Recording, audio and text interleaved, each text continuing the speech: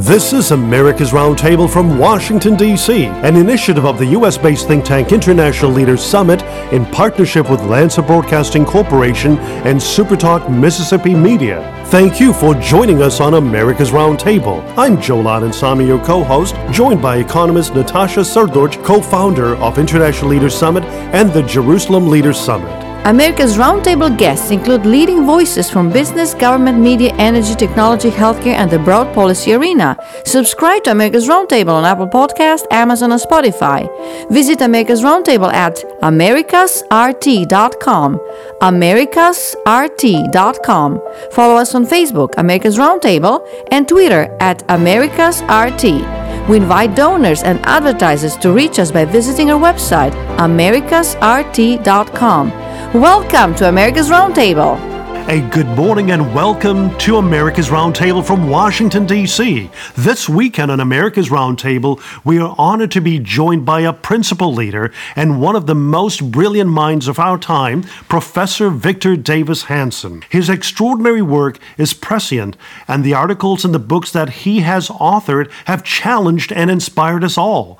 Our distinguished guest, Victor Davis Hanson, is a senior fellow at the Hoover Institution. His focus is classics and military history. And we would like to encourage our listeners to get your personal copy of Professor Victor Davis Hanson's recent book, a must-read. Its title is The Dying Citizen: How Progressive Elites, Tribalism, and Globalization Are Destroying the Idea of America. And without any further delay, we extend a warm welcome to Professor Hanson. A good morning, sir, and it is great to have you back on America's Roundtable. Good morning to you. Welcome, Professor Hanson. Thank you. Professor Hanson, in your recent piece in regard to the 2022 midterm elections with the title, Let the Blame Games Begin, your first sentence begins with these words, and I quote, "Who or what was responsible for the Republican nationwide collapse in the midterms? After all, pundits, politicos, and pollsters all predicted a red wave," unquote.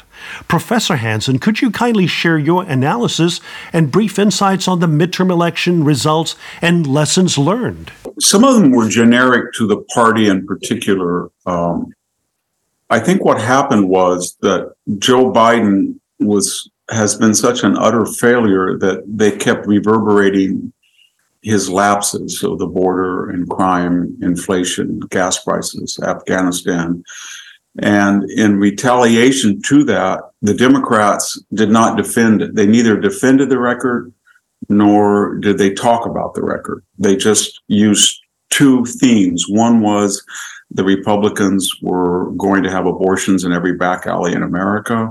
And two, they were the party of insurrection, democracy, election denialists. And what happened inadvertently or maybe insidiously when the Republicans did not say, here's what Joe Biden did, but more importantly, we're going to build, let's say, we're going to try to get 100 miles of the wall built, or we're going to try to open up ANWR again, or we're going to try to have federal prosecutors go in and see if some of this crime wave is crossing state lines. They didn't do any of that.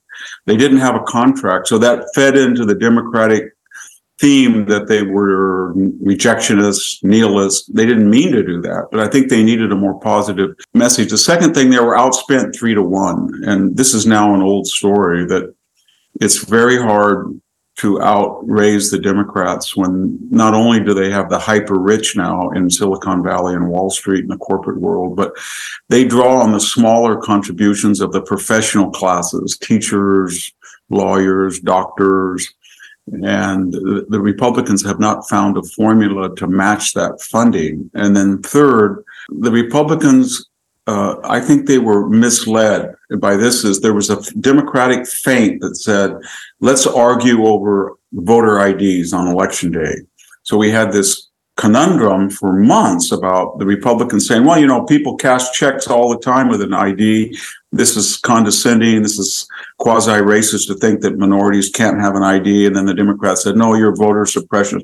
But the whole time that they were arguing over election day, that was only 30% of the actual ballot total in most states. And why they were doing that, stealthily, they had refined this huge early voting and mail-in ballot industry of 70% of the ballots in many states. So the Republicans were going on a wild goose chase, and you wanted to say to them, yes, it's important to have IDs, but you've got to address the vote harvesting, the vote curing, the changes in balloting law that were taking place as early as 2020 or even 18. And they didn't do that. They have never addressed the mail-in balloting and how they're either going to have to join the Democrats or work to outlaw third-party harvesting. And, so that was another problem. And then I think there was a lot of disunity in the ranks. Mitch McConnell, had he tapped his huge fund and poured $10 million, say, into Blake Masters or Herschel Walker earlier, or even Dr. Oz earlier. He did finally, belatedly so, but if he had done it earlier, and then on the other hand, if Donald Trump, who had about $120 million in his PAC, he could have put 5 or 10 million into Blake Masters and Walker, because, and especially Oz, those were 3 races that I think we could have won. So there was a misallotment of what resources we had, and that hurt as well. And as far as the candidates go, that was a commonly discussed theme. It's hard to know because, when you see J.D. Vance winning and Blake Masters losing, or you see candidates like O'Day in Colorado that was sanctioned by the mainstream Republican Party not doing very well, it seems to me more likely that Democrats just voted, no matter what the Republican ticket was, they voted a straight party line. Mm-hmm. And so that, it was kind of ironic to say, well, Oz was a poor candidate when Fetterman was a virtual candidate. He was a non-candidate. Right. And yet he won very easily. Right. And so the Democrats have a lot more, they got the vote out. They had more party discipline, solidarity.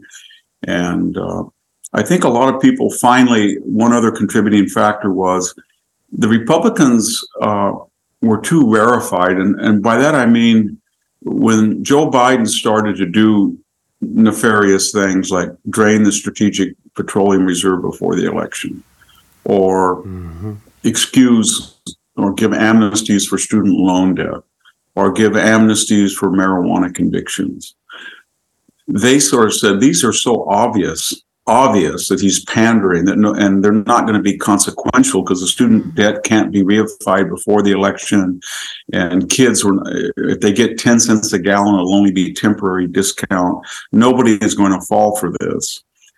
And then when they started to talk about semi-fascist and un-Americans in those 3 regrettable speeches of Joe Biden, I think a lot of Republicans said, this is the old McCarthyist. Nobody's going to fall. Well, they did fall for that. They did. It got young people out to vote because they thought he was going to give them free stuff. And it scared a lot of independents that these people were insurrectionists. And then it scared a lot of women thought, I'm going to die. Somehow they didn't take that pandering seriously. And so all of those contributed to what was otherwise a pretty big disappointment. I think finally, maybe even, this is a little bit more controversial, but I think the Inside Advantage and Trafalgar poll they were rated 3 and 4 in terms of historical accuracy. They had Blake Masters up by 2. I think Oz was up by 1. They had Kari Lake up by 8 and 9. On their theory of voter suppression of poll suppression of Republican voices, and they really got it wrong because the hidden vote this time was the independent female voter without children, who unmarried without children, and also young people.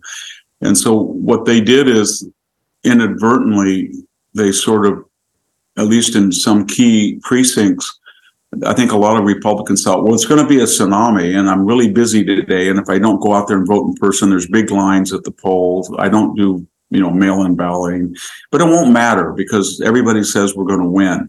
And when you add into the mix that Donald Trump, I think, wrongly suggested that Ron DeSantis was wrong, sanctimonious, he kind of attacked him before, that might have, a few thousand key votes might have stayed home that were for DeSantis that didn't want to vote for a Trump endorsed candidate, or when he said he was going to make an announcement, but he gave a wink and nod that he was going to run. That might have excited a few left-wing zealots that thought that they could come out. So all of these things, none of them were determinative in themselves, but as force multipliers, 8 or 9 of these factors, I think, explain what happened. Professor Hansen, in your excellent piece, The Same Old Deja Vu, yes. You write, and I quote, "After 2 prior failed impeachment trials, a failed special counsel's investigation, and a failed and biased January 6th committee probe, Washington government lawyers know that their last and only Wile E. Coyote chance of catching the road runner and now presidential candidate Trump is to get at least something into the hands of a Washington, D.C. jury," unquote. You also mentioned that the Biden administration's special counsel Smith's team will not look into the Biden family quid pro quo syndicate, nor its incriminating confessionals on Hunter Biden's laptop. Professor Hansen, we have a serious problem with the rule of law in America, whereby one party is using the judicial system to protect their own members, family, and loyalists, while weaponizing the same judicial system against the opponents. And this is no different from the communist Eastern Europe. No, it's the same. It's the same playbook. Professor Hansen, how do we get out of this vicious circle and reverse the trend of America's convergence with communist Eastern Europe? Well, that's what's tragic about not winning the Senate, because had we won the Senate, you would have had dramatic Senate investigations with subpoena power, such as Rand Paul bringing in Dr. Fauci and grilling him. And you would have had Christopher Wray having to testify under oath. And you may have some degree in the House, but they don't have the same powers in the Senate. But you would have had somebody like Christopher Wray under oath trying to explain in closed session, how many FBI informants were there on January 6th, things like that. So that was sad. But you have to investigate all of these people. And we're not going to see real change until there's a Republican president. And we hope that Republican president will, in the first 90 days, fire the head of the DOJ, fire the head, he'll have to get rid of the attorney general, obviously, fire the head of the FBI, fire the head of the CIA, fire the head of the IRS. And that's the beginning. And then they're going to have an existential question, and that is, are they going to be Old Testament Republicans or New Testament? Are they going to have Sermon on the Mount, turn the other cheek? Or are they going to be an eye for an eye? And that have to be a mixture of both. But at some point, they're going to have to call in people and say, look, and I think Kevin McCarthy's starting to do that. You established a principle where the minority leader in the House cannot select the party's own members of committees. So just as you denied Jim Jordan and others to be on the January 6th, we're not going to have any squad member or Adam Schiff on any committee. Exactly. And I don't think they want to stoop to tearing up the State of the Union address on national TV. But they're going to have to make it clear to the Republicans, for each violation of custom and tradition, there's going to be reciprocal action, so that because they won't stop otherwise. And I think that's very important that they do that and they make that clear to them. I think part of the problem is that we don't quite understand that the Democratic Party and I'm 69 years old, that I grew up with, my parents were Democrats, Harry Truman Democrats, it no longer exists. And it's been taken over by a neo-socialist, it's not even progressive, it's regressive. It's a neo-socialist movement.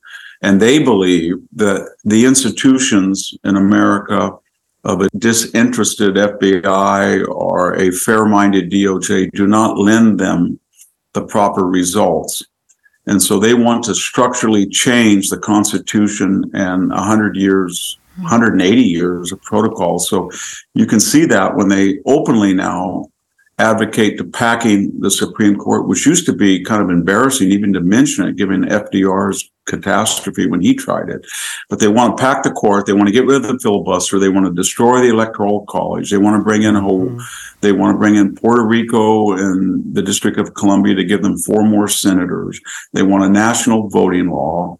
and they're very serious about these things, and they're revolutionaries. Is what I'm trying to get at. And you can really see it with Sam Bankman-Fried and his Stanford Law parents, whom I've kind of followed on campus where I work. Their writings, they're what they call themselves utilitarians, and that's sort of a relativist idea that the means, in Marxist terms, are justified by the ends they produce. Any means are necessary if you're going to help the greatest number of people, and that's why.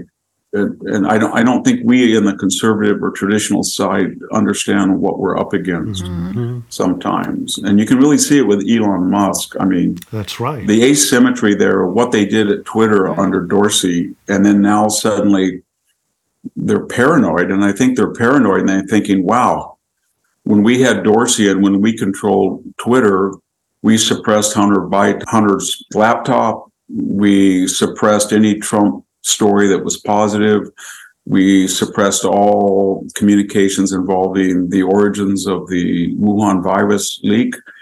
But now that they have it, obviously they would do what we do. And so they're paranoid that Elon Musk will think like they do, because they fear that they understand what they did. And I'm not sure that he will, but that's why they hate him so much, because they're so fearful that he would adopt the same tactics that they would adopt if they were in his place. Right. Professor Hansen, also in your excellent piece, The Same Old Deja Vu, you write about how we can expect the repeat of the 2020 elections in 2024. And in your final statement, you said, yet the only mystery will be why Republicans will still be shocked by deja vu, unquote. Professor Hansen, could you kind of share your thoughts about why this mystery? Yeah. It should not be a mystery by now. After all, you so clearly laid it out. And what is your message to American people? What can they do to preserve the government of, by, and for the people? I live on a farm, and I farmed for a number of years. And when you have a protocol in farming, a fertilization or a herbicide program or a cultivation program, and it doesn't produce the results in your harvest tonnage or quality as your neighbor does, you don't double down on it. You become introspective. You say, I failed. And you don't blame the weather, although that could be a participatory cause. You don't blame anybody but yourself. So here we have a Republican Party. And it seems to me that the head of the RNC should resign. I think it won't happen now, but I think Mitch McConnell is of an age and an outlook that is a cul-de-sac, that he doesn't understand the nature of the left. And we have too many people in the Republican Party that would rather lose nobly than win perhaps less nobly. I don't think they want to go down the J.D. Vance, Josh Hawley, combative mode. They play by the Marquess of Queensberry rules, which is noble and it's impressive, and we should admire that, but it will guarantee you lose when you're dealing with neo-socialists, Jacobins, Bolsheviks, as some of these people on the left are.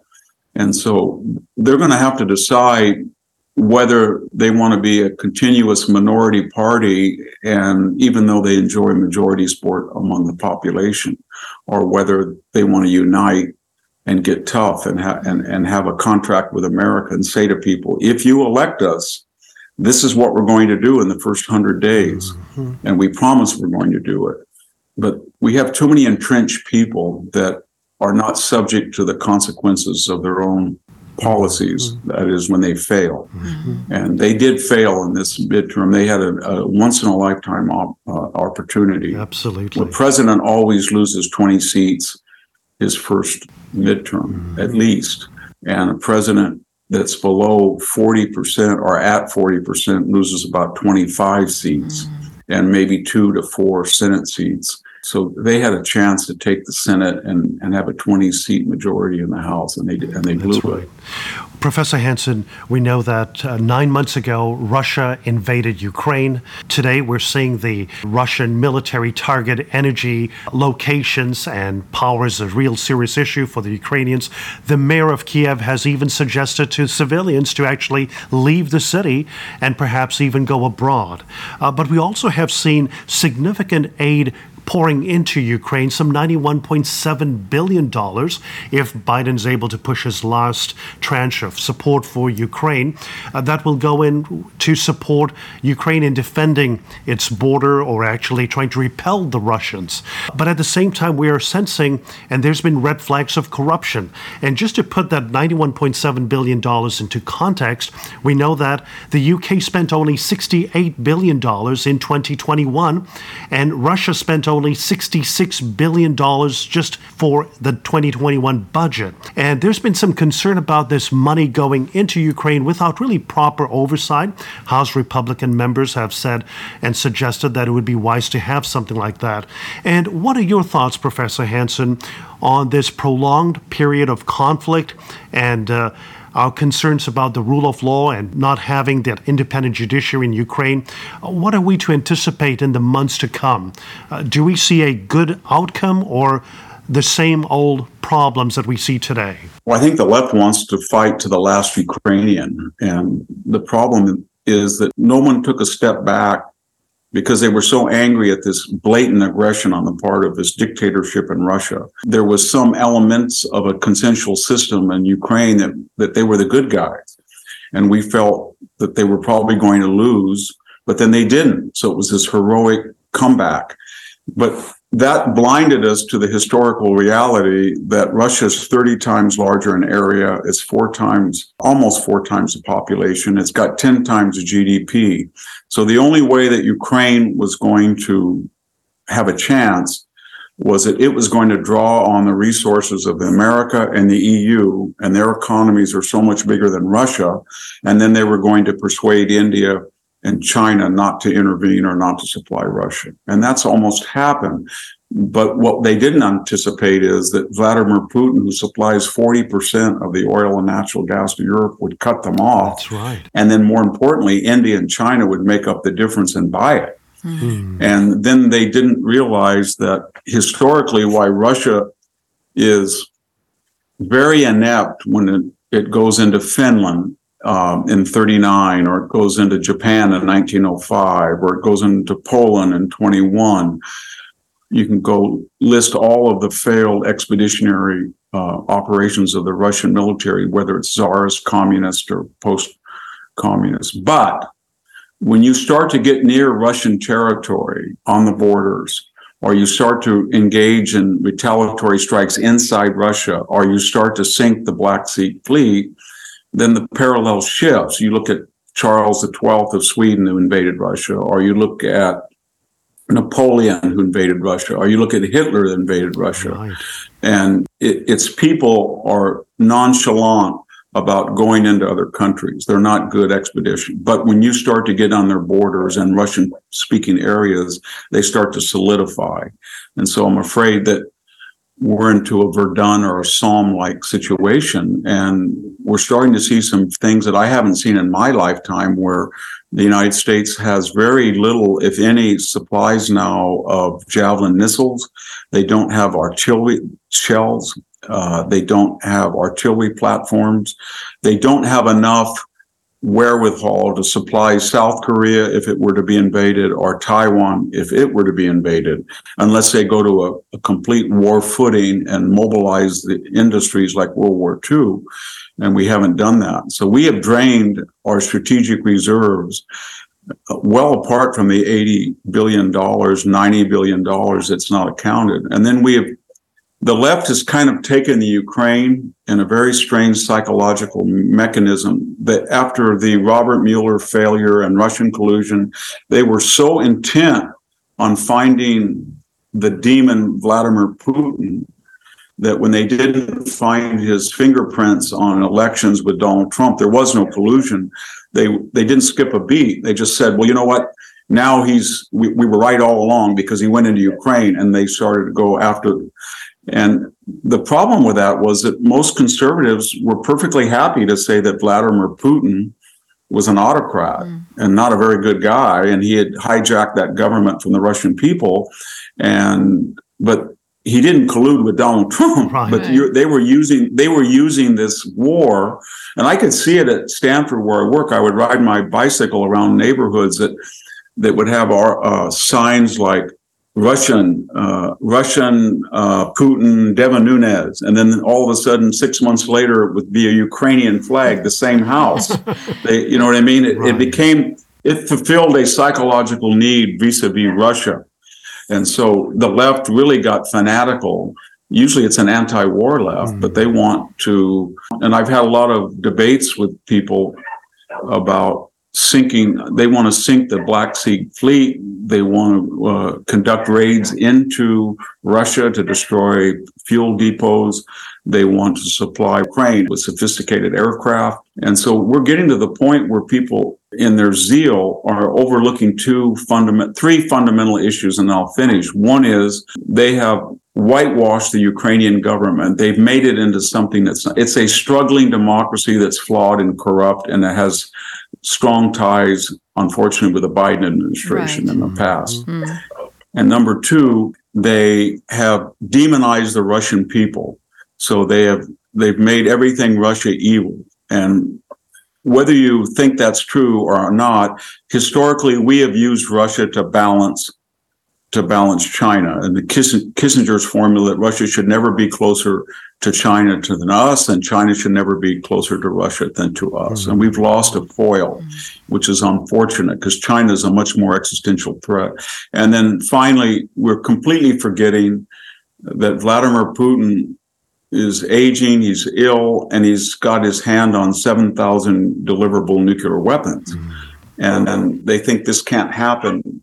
Nobody in their right mind would ever think about it. But if Russia is an extremist, they have the ability, whether conventional or nuclear, to destroy Ukraine. And I think you can see with these missile attacks, they have the ability to shut down its power grid. They have the ability to create a reign of terror in Ukraine. And we don't have an ability without radical escalation and more aid to stop it. And we're going to come to an existential point very quickly that once the population starts to flee in greater numbers from Ukraine and he starts hitting the power grid in greater frequency and effectiveness, Ukraine is going to be it's going to be fighting heroically on the borders and winning, while in its rear, its wherewithal, its infrastructure is being systematically destroyed by drones and missiles. And we don't have an answer for that. And so I don't see how it ends. I never hear from people on the left, and I've had some debates at Hoover with people. They don't want to end it with negotiations, maybe a plebiscite of 6 or 7 different nations overseeing a plebiscite in the Russian-speaking borderlands that would give Putin a way out, or because I don't even think the 70% of Russian speakers would necessarily want to join Russia at this point, given its pariah status. But there has to be some off-ramp, because otherwise this is going to go on for it's going to be like the Second Chechenian War, where he leveled Grozny finally. And Professor Hanson, your final thoughts. We're constantly drawn into rhetoric of left and right. And you mentioned also your parents were Truman Democrats. Yeah. And at this moment, we are moving into an existential threat to America for citizens of left and right, on domestic and foreign policy front. Ronald Reagan's speech, which was considered a turning point in his life, called A Time of Choosing, he said, and I quote, "You and I are told we must choose between a left or right, but I suggest there is no such thing as a left or right. There's only an up or down. Up to man's age-old dream, the maximum of individual freedom consistent with order, or down to the ant heap of totalitarianism." Professor Hanson, what are your thoughts about America's political parties and the people embracing man's age-old dream, the maximum of individual freedom consistent with order? Yeah, I agree with what you're saying. There's no longer boundaries within which both parties promise to play within. The parameters don't exist anymore because the left is a nihilistic left. It doesn't like the origins of America. It doesn't like its adolescence and maturity. And it wants to change the civilization. It wants to make us into a kind of a neo-socialist, non-exceptional place. And I'll just finish by saying, if you and us three said, how would we destroy America in 2 years? Well, we would probably say, let's end energy self-sufficiency. And let's weaponize the FBI and the CIA and the DOJ so there's not an equal application of justice. Let's redefine crime as sort of a justifiable social reaction against injustice and let people out the day they commit violent crimes to the extent that our cities are unlivable.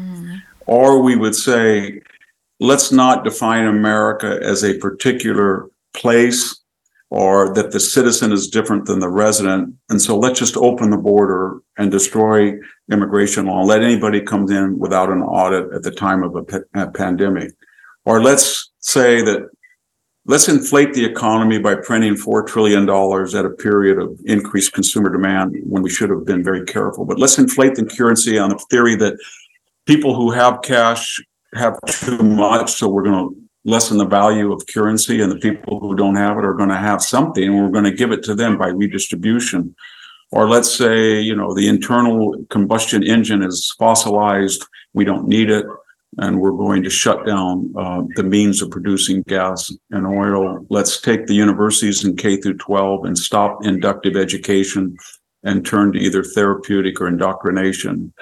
And let's take racial relations and no longer feel that the way we look superficially is incidental, but it's essential to who we are. We're tribal. We're going to be like the former Yugoslavia, or Rwanda, or Iraq. And we're going to have a war of tribes against each other. And that's what we've done the last 2 years. It was almost a textbook plan. And I'm not a conspiracist, but I can't think of a more comprehensive way of weakening the United States than what happened. Yeah. Thank you, Professor Hansen, for joining us on America's Roundtable. We appreciate your continued leadership in challenging us, informing us, and in fact, motivating us to do more. Thank you so much, sir. Thank you, Professor Hansen. Thank you. This is America's Roundtable from Washington, D.C., an initiative of the U.S.-based think tank International Leaders Summit in partnership with Lancer Broadcasting Corporation and SuperTalk Mississippi Media. Thank you for joining us on America's Roundtable. I'm Joel Adensami, your co-host, joined by economist Natasha Srdoc, co-founder of International Leaders Summit and the Jerusalem Leaders Summit. America's Roundtable guests include leading voices from business, government, media, energy, technology, healthcare, and the broad policy arena. Subscribe to America's Roundtable on Apple Podcasts, Amazon, and Spotify. Visit America's Roundtable at americasrt.com. americasrt.com. Follow us on Facebook, America's Roundtable, and Twitter at AmericasRT. We invite donors and advertisers to reach us by visiting our website, americasrt.com. Welcome to America's Roundtable.